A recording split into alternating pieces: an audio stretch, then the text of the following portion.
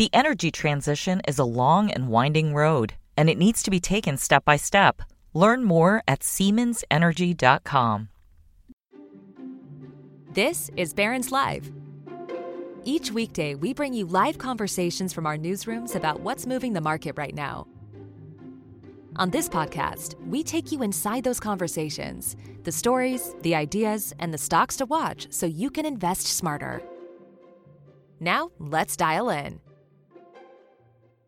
Hello, everyone, and welcome to Barron's Live Market Watch edition. I'm Alessandra Melito, the retirement reporter at Market Watch, and today with me is Larry Kotlikoff, an American economist. Welcome, Larry. Thanks so much for joining me today. Great pleasure to be with you. So, Social Security is a topic that everybody just can't get enough of. There's always a question or about 5,000 questions to ask about it regarding claiming, just if it's going to even be there for us, what the government's doing, and so on. So I'm just going to dive right in, if that's okay with you. Sure. Perfect. So the markets are volatile. Inflation is diminishing purchasing power. These are all things that are concerning retirees and just everybody in general. But how important are they when considering Social Security or when to claim Social Security? Well, the combination of volatile markets and high inflation should lead people to be much more careful about when they start taking Social Security. Most people should be taking their retirement benefit at around 85. At 70. The 85 refers to the share of people that I think should be waiting till 70. So when I said most people, I mean about 85% should be taking it at 70. Only about 6% wait that long. So now when you wait till 70, you get a 76% higher benefit adjusted for inflation compared to the benefit you start getting starting at 62. That's the earliest age at which you can start collecting your Social Security. Now, why does this all interconnect with inflation and volatility? Well, Social Security is paying you a return for waiting. To begin with, your benefit is not reduced for taking it before your full retirement age. And the other thing is that the benefit is increased after your full retirement age because you wait to collect it due to something called the delayed retirement credit. So the two things together are responsible for the 76% higher number. Again, inflation adjusted. Inflation adjusted means you're protected against inflation. It also means that you're getting a bigger share of your resources in old age coming in inflation protected form. So waiting till 70 is going to give you extra insurance against inflation. And we certainly need extra insurance against inflation given how much inflation we're now seeing. And there's no for sure, the markets believe inflation is going to come down by about 4% over the next 5 years, and down to around 3.5% over the next 30 years. That's the current market forecast based on what you see in the bond market for inflation index bonds and for regular bonds, long-term and short-term bonds. And then with the volatility, Social Security's payout is really independent of what's going on with the economy and the stock market for sure. So it gives you more diversification to be putting more money into Social Security and in effect buying a higher annuity, because by waiting and giving up benefits for 8 years between 62 and 70, you're in effect paying something to get a higher stream thereafter. So you're in effect buying a higher annuity that's inflation protected from Social Security. So Social Security is selling us inflation-protected annuities if we're paid, we just pay for that by giving up benefits for a while and getting a higher number later. Absolutely. So for the average Social Security beneficiary, I mean, I know that there's a lot more opportunities for people prior to claiming to maybe make some arrangements or changes and things like that. But for those who are already receiving benefits, is there anything else that they can do?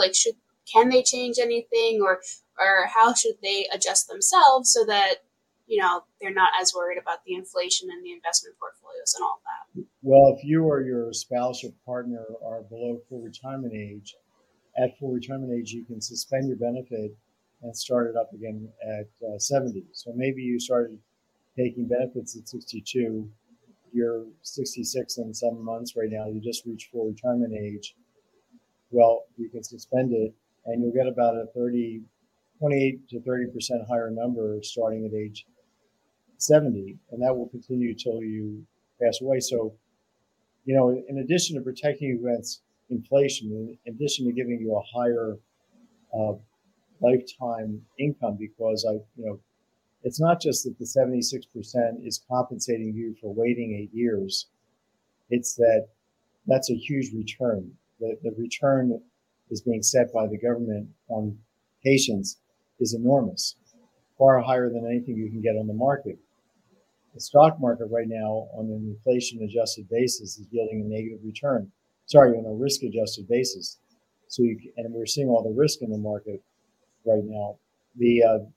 So this is doing far better than the stock market after you risk adjust. And then the other thing about waiting is that you get this higher stream that's you're buying this annuity, this additional annuity, but that means you're buying extra insurance, not just against inflation, but against longevity. And people are we're going to have about 3,000 people living over age 100, about 3,000 centenarians in the middle of the century. And you might be one of them. My mom passed away at 98. So lots of us are going to live a lot longer than than our finances can afford. So we want to protect ourselves, and that's where having a higher inflation index annuity as part of your resources makes a big difference. Yeah. So how do you suggest some people approach the planning process if they're trying to juggle waiting as long as they possibly can to claim Social Security, but maybe needing some sort of some of those assets? So ideally a lot of people will be saving for retirement on their own. If they get a pension, that's amazing, but not everybody can afford to wait until age 70. So is there anything that they can do to make the most of the situation? Well, a lot of people are waiting too late to take their retirement benefits, their 401k money. Well, if they've retired, they've converted it into an IRA, presumably. They might still have a good employer in the 401k, but they're waiting too long to take that money. They're actually raising their lifetime taxes. Imagine you waited till 90 to start taking your retirement money. Obviously we have the required minimum distributions, the RMDs, that people are facing starting at age 72 now. That's current law. But imagine we didn't have that and everybody waited till 90. Well, they'd be putting themselves into a very high tax bracket, and their lifetime taxes would actually be higher. So even though they were deferring taxes along the way, they're pushing themselves into such a high tax bracket that the tax advantage on balance is a negative. So some people who think they should start for tax reasons maybe at 72 should actually be starting at 62 and use that money to wait to take Social Security. So again, the return, if you have your money in the stock market in your IRA and you're saying, gee, I need to take my Social Security early because the stock market's going to make a killing, after you adjust for risk, it's not going to make a killing. It's going to make a negative return. So, I don't want to turn this into an advertisement, but I've been working on financial planning software for 29 years. We have a tool called Maxify.com. It does lifetime planning, and it shows you your lifetime spending if you do it this way versus that way, but also tells you, it has like a little optimization thing that says when to take Social Security for you and your spouse, and also when to start your retirement account withdrawals. And then you can also look at Roth conversion. So there are ways that economists have developed that can help people at very low cost figure out the answers to these questions, which are, if I could tell you how to do it with a pencil and paper, I wouldn't be mentioning my company's software. But it's really beyond human capacity to get all the, think about, when do I retire? That's a big question. One answer to your question is not to retire. And I'm a big advocate of working until you drop, basically, because I think old age is so risky financially, and because so many of us have saved for whatever reasons. But then the other thing is protecting ourselves against inflation and longevity through being optimizing Social Security. But then, how do you get by? Well, taking retirement accounts earlier, or borrow from your brother, borrow from your kids, because there's benefits. If you can make more money, you can spread the gain to your relatives, pay them back a higher return than they could otherwise get on the market by making a loan. Definitely. So I just want to take a moment to remind the audience that we will be taking questions. So if you have any, feel free to share them, and we will get to those momentarily. So you mentioned your software. I know we have chatted about that quite a bit in the past. Could you tell me a little bit, because it is so complicated and there are what feels like a million ways to think about claiming Social Security. What are some of the most important factors even aside from what's happening in the world right now when people are making that decision? Well, you have to, realize that if you keep, first of all, there's a decision about when to retire. And you have to realize that as you keep working, you might be able to raise your benefit because you'll have either more credits. You need 40 credits. Most people have those already. But you may be able to raise your average earnings that are entering into the Social Security benefit calculation. For example, anybody earning above the ceiling right now, it's around 150, 140, 50, I forget the exact number. Anybody above that is going to get a kicker to their lifetime Social Security benefits that has nothing to do with the COLA. It's because they're going to raise their average, what's called monthly indexed earnings, and that is going to, in fact, impact their benefit and even the benefits that their spouse can receive as a spousal benefit. They're eligible for that, or as a widow if the person passes away. So now, what other factors do you have to think about? You have to decide whether you should be taking your benefit. Not everybody should be waiting until 70. And there's also, so if you're married, you have a much more complicated problem, because what you do influences what your spouse can do, what your wife or husband can do, and vice versa. So it's a joint problem. And this is where sophisticated software is so important. And Social Security doesn't have this kind of software on its website because it just looks at each person as a person. Because of privacy reasons, they can't talk to you about your spouse, and or tell you anything about your spouse, and you can't tell them anything about your spouse. So they can't do family planning. But if there's anywhere where you need to do family planning, it's this area. So, let's say you had a 62-year-old spouse, and you're 67.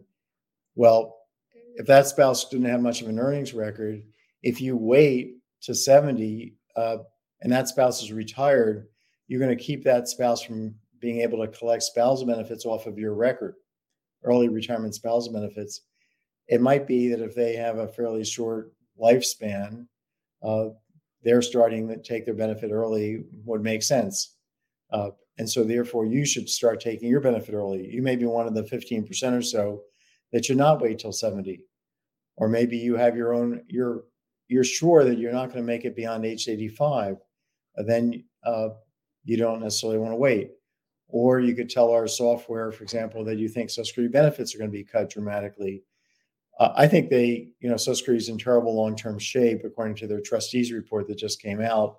But do I really think that benefits are going to be cut for people that are in retirement or close to retirement?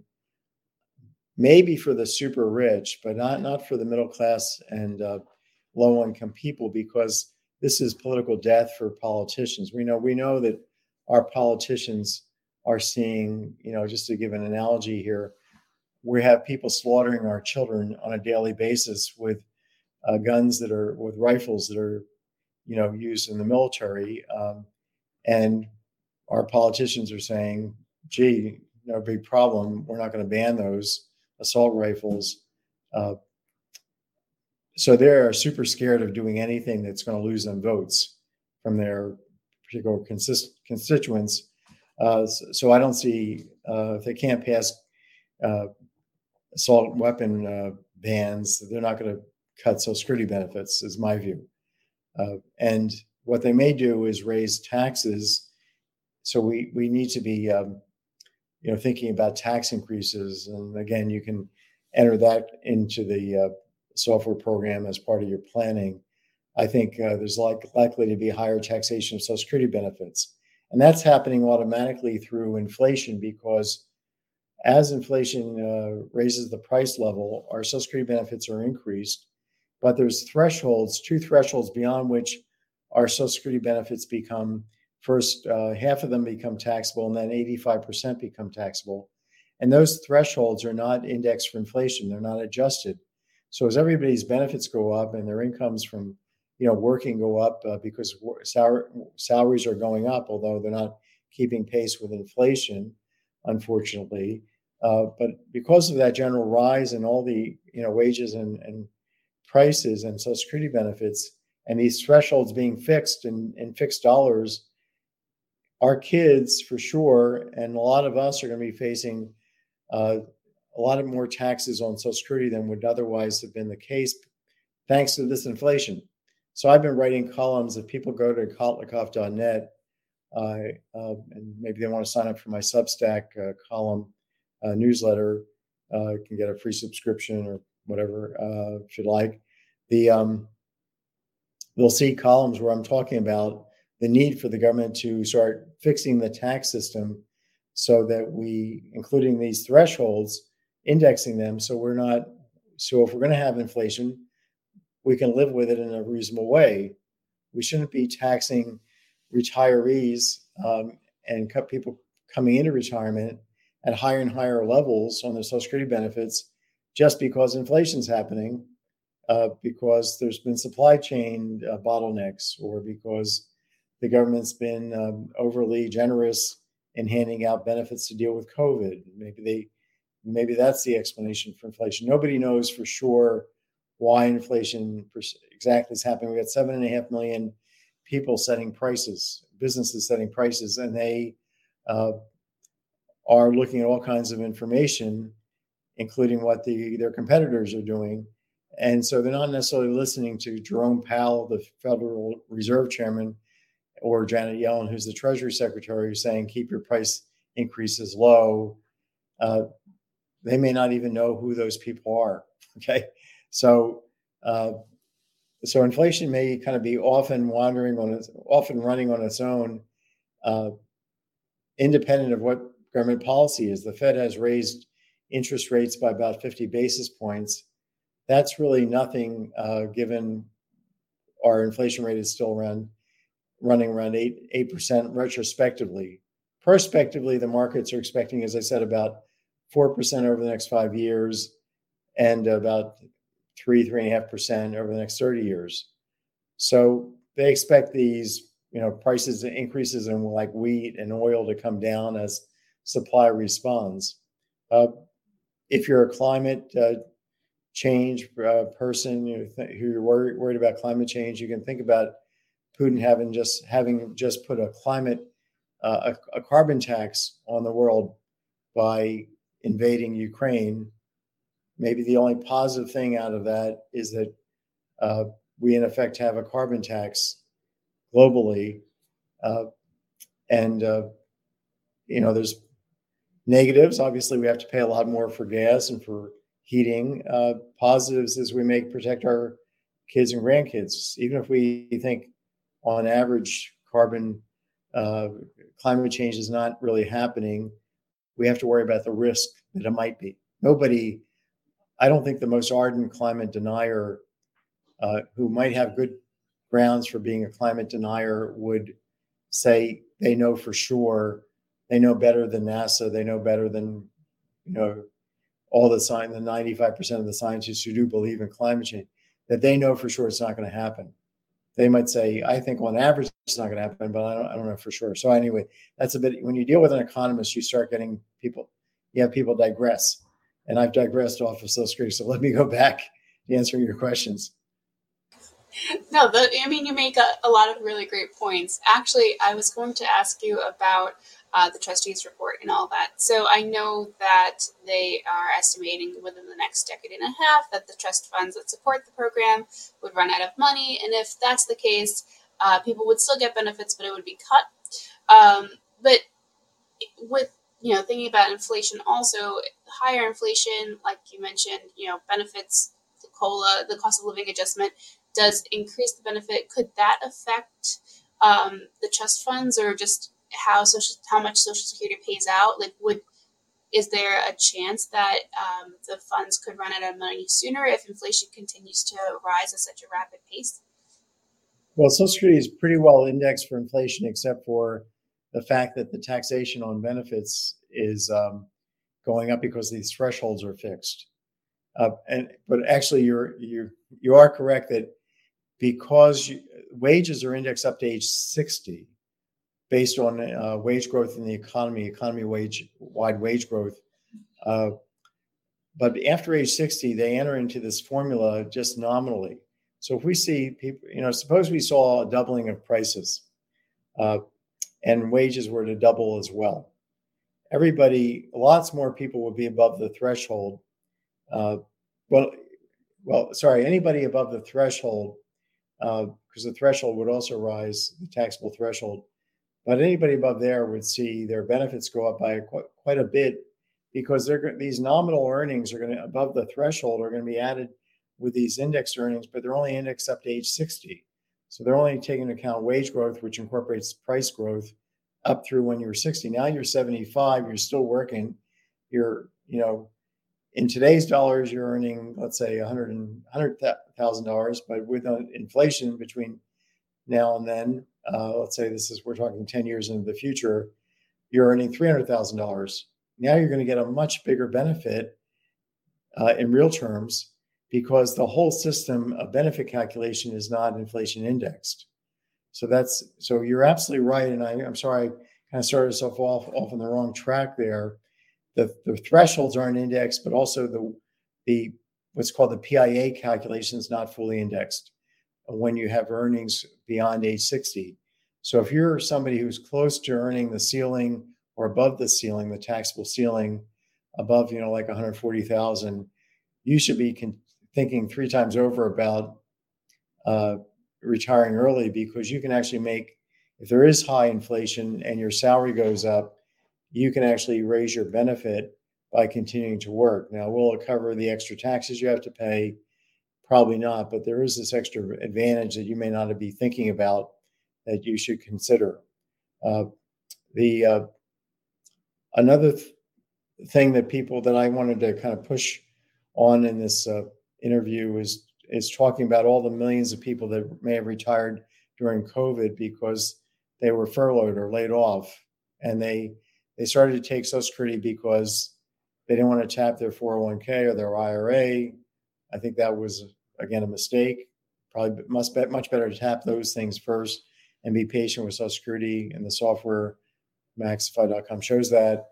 But what if they did take Social Security early, and now they're sitting here saying to themselves, gee, because of the Social Security's earnings test, if I go back to work, I'm getting, let's say, $25,000 a year in Social Security benefits. I'm going to lose almost all of them due to the earnings test. If I earn, let's say, $60,000, $70,000 a year, well, that's missing a very big part of the picture, which is that Social Security has something called the adjustment of the reduction factor. So yes, you could lose your benefits due to the earnings test, but then when you reach full retirement age, those benefits are going to be beefed up, increased, based on exactly what you lost. So if you're taking your retirement benefit early, for example, and let's say you're single to keep it simple, and now you reach full retirement age, and you've lost all these benefits due to going back to work, and you're kicking yourself for going back to work and saying it's not worth it. I was taxed to death. Basically, I was paying the government to work. That's not right. because your retirement benefit will be increased so that on an actuarial basis, you're going to be fully compensated by this adjustment in your benefit level. And out of the blue, you'll see that your check is much higher than it was when you were 62 and you lost money due to working. So I want people to know that if they retired early, they should not think of the loss of Social Security benefits due to going back to work, as a tax, because it's a tax. It's a very cruel kind of program because it convinces you're being taxed and then it gives you the money back. It's really subtly trying to keep the elderly from going back to work. It really probably dates back to the 1930s and 40s, where people at that time thought there was a fixed number of jobs in the economy and we needed to push the elderly out of the workforce, make room for the young. And that's not really, no economist really believes that. Now, let me just caveat this by saying that if you're taking a retirement benefit, but then at full retirement age, you're going to switch on to getting a spousal benefit, while your retirement benefit will be adjusted based on how much you lost. But if you're getting the spousal benefit, it's not going to really help you because your spousal benefit is higher than your retirement benefit, and you'll be getting that. I mean, it's going to be called the excess spousal benefit, but in effect, you're going to get the higher of the two benefits in effect. And so getting this thing adjusted upward doesn't help you because you're no longer really collecting it. You're collecting this other thing, which hasn't been adjusted. And therefore, the tax really is a tax. So again, this is where sophisticated software makes all the difference in the world. And, we have another separate tool called MaximizeMySocialSecurity.com, which is only $40. So we kept this price really low, even though we raised prices of our software products, because we wanted to make sure everybody could get good advice here. I've been this company started 29 years ago. We've had people working. The code for Social Security in our software runs, and our Maximize software is 7. If you printed it out, it would be 7 reams of paper, printing paper. The code for Social Security by itself is about 1 ream, just to give you an idea of the complexity of the system. There's only 13 benefits. There's 2,728 rules in the Social Security handbook about those 13 benefits. And then there's hundreds of thousands of rules about those rules in the program operating manual system. But I also wanted to get back to the trustees report because it just came out, and it does show that we have another $2 trillion higher unfunded liability in this system. So the system is short 61 trillion of red ink. That's about 2.5 years of GDP. Last year was short 59 trillion. The year before, it was short about 49 trillion. So we've had these massive increases, massive deficits in Social Security that are off the books, that nobody's writing about and talking about, with one exception, you and me. We're talking about it right now, and I've been writing about it periodically. But every year I write an article, the $10 trillion deficit that nobody mentioned in the press. And, if you have a liability that's off the books, that it's no different than having more government bonds that you have to be repaid. We're more likely to renege on government bonds, half of which are owned by foreigners, or maybe 40%, than we are to renege on retirees, because foreigners don't vote on election day. But American elderly have nothing else to do but to go vote. They're mostly retired. And this is why the elderly vote to a much higher degree than the young. And this is why the politicians are catering to the elderly. Actually, so I want to stop you there because we do have some viewer questions that pertain to just what you just said. So I'm just going to jump right into those. We only have a few minutes left, so I'll try to get to as many as I possibly can. But Lee asked, and this goes back to Social Security and just everything that we hear about the system. Lee asked, how worried should we be that our current Social Security benefit might be decreased due to system viability? Is the movement to reduce benefits for wealthier recipients still alive? Well, the Republicans had a proposal. A congressman who was like the head of the subcommittee on Social Security had a proposal to fully index the benefits for low-income people, middle-income people, but not for the high-income people. That got nowhere during the Trump administration. Whether or not Trump gets reelected or some other Republican is elected, I don't see the Republicans biting this bullet. I see us marching right along to 2034, maybe, when the trust fund runs out, and then we put together some commission. So it's going to be too little too late yet again.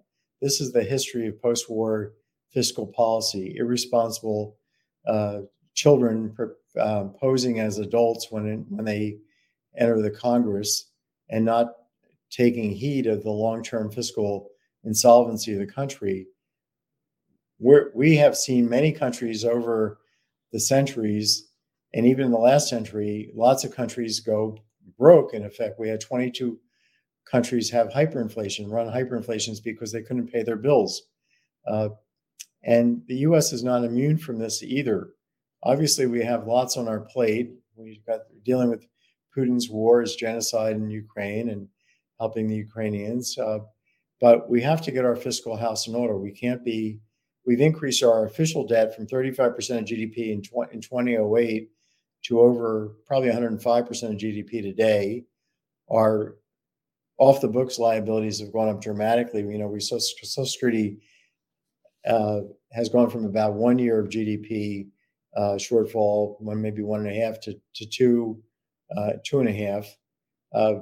The Medicare program, the Congressional Budget Office, and Medicaid and Obamacare, all these things have major costs increases being projected by the Congressional Budget Office. So if you put everything together, we have a long-term fiscal position that's probably worse than any developed country as a scaled relative to our economy. So we have to, you asked, how to fix, this is one of the reasons I decided to run as a write-in candidate back, and we talked a little bit about this in the past here. And, I decided to run because the country is broke and somebody needs to say it publicly and prove it and show it and say, look at these numbers. This is not a joke. If you go to a country like New Zealand, they look at the Social Security Trustees report, and every single reporter writes about it. And if they have a minor shortfall, not a year and 2.5 years of GDP shortfall, but 2% of GDP shortfall, they go crazy, the public, because I've been in New Zealand and listened to the debate about trivial shortfalls in their superannuation program, whereas we have a trustees report that shows the most threatening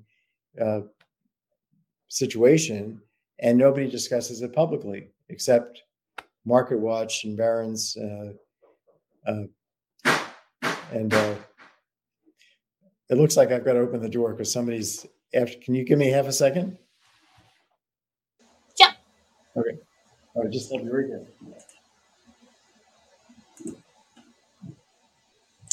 So we have obviously been talking quite a bit about just everything impacting Social Security. I will reiterate that MarketWatch does a great job at reporting on just everything that is going on with Social Security as far as the trustees report and inflation. We have columnist Brett Ahrens who writes about it quite a bit. And if you haven't checked him out, I strongly suggest that you do so. Okay, so I will keep up with the questions then. So, okay, let's see. Grant asked, how accurate is the benefit statement provided by SSA.gov, Social Security Administration, for those claiming at age 70? Well, you should really print out your earnings record and make sure that they have your correct earnings history. And every year you should keep your pay stub, because you need to go back. If they missed your earnings, they said you had no earnings 15 years ago and you don't have any documentation, you're going to be stuck and not being able to get the benefit that you deserve. So we have to realize that Social Security is not our friend. Almost everything they say, well, I would say at least half of what they say is either dead wrong, incomplete, or misleading. And they can easily screw you out of hundreds of thousands of benefits. If you're a widow, for example, I've written recently, if you go to kotlikoff.net and look at my columns about Social Security's, the biggest committer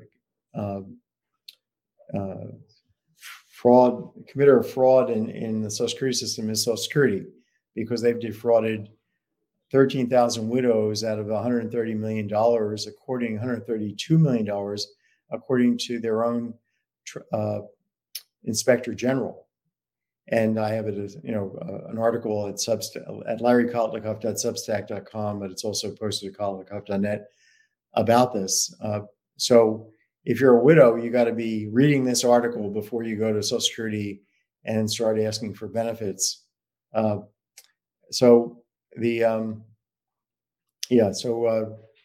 me give me your question one more time, because I think I kind of moved away from it, but I want to make sure I fully answered it.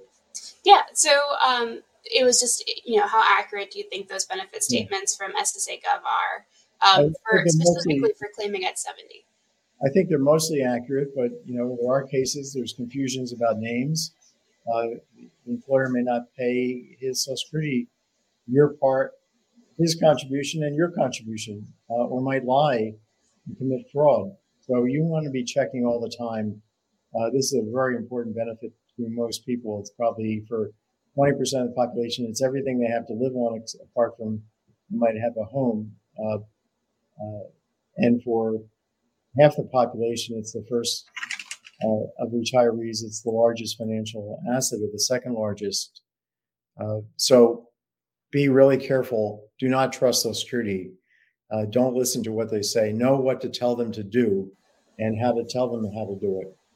That's really important. And there's a book I wrote called Get What's Yours. This is the book that became the New York Times bestseller about Social Security, co-authored with Paul Solomon, who's a PBS NewsHour correspondent, economics correspondent for public TV, and Philip Mueller, who's a longtime U.S. News and World Report personal finance columnist. So we wrote a book, and it's all about these Social Security rules. We tried to make it fun, and somehow it became a bestseller, which it's not easy to make a bestseller out of rules, right? Well, Social Security is a fun topic, if you ask me. Okay, so we only have time for one more question. This one is going to be from Ian, who asked, do you think Congress will need to raise FICA and Medicare tax in order to fund future benefits, since there will be less employees funding a larger retired and drawing base? Something has to be done, and I don't see major benefit cuts. There could be benefit cuts for the rich, younger people. I think they will probably be forced to raise the FICA tax, raise the ceiling for sure. I mean, President Biden would like to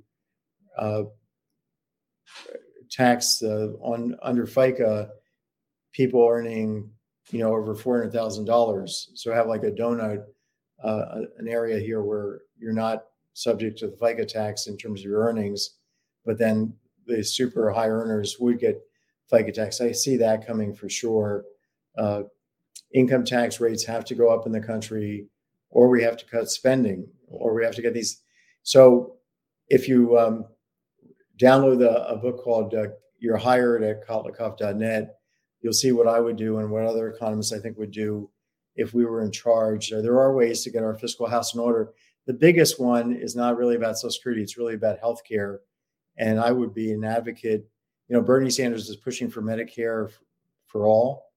If we did traditional Medicare for all, we would save money. But I'm pushing for Medicare Part C for all, which is the Republican version of Medicare, which we now more than roughly half of new retirees are going on to Medicare Part C. It's called the Advantage Plan. And if we had that available to everybody in the country, gave everybody in the country participation in that, we can get rid of Obamacare and traditional Medicare and employer-based health care, and we could have real competition and lower the cost of healthcare. So we're not spending 18-19% of GDP as we are, but rather we're spending about 12-13% like Germany and France and Switzerland. And those countries are delivering better healthcare outcomes. So if you just think about that differential, 5-6%, 7% of GDP, that's plenty to cover our long-term problem. So we can fix our long-term problem, including Social Security, just by saving money on healthcare, on helping people with healthcare in this country. We can do it that way. That's what I would advocate, is the first thing we should do. Go to the biggest problem around, which is our healthcare outlays. Yes, there is a lot that needs to be done. So unfortunately, that is all the time that we have for today, though I know that we could talk about this forever. Thank you so much, Larry, for being here, and also for our audience for listening in. We hope you listen to our next episode tomorrow. Barron's Senior Managing Editor Lauren Rublin and healthcare industry reporter Josh Nathan Katsas discuss the outlook for healthcare stocks and the latest news on COVID-19 treatments and vaccines. Thank you all again for listening, and we hope that you stay safe and have a great day. The energy transition is a long and winding road, and it needs to be taken step by step. Learn more at SiemensEnergy.com.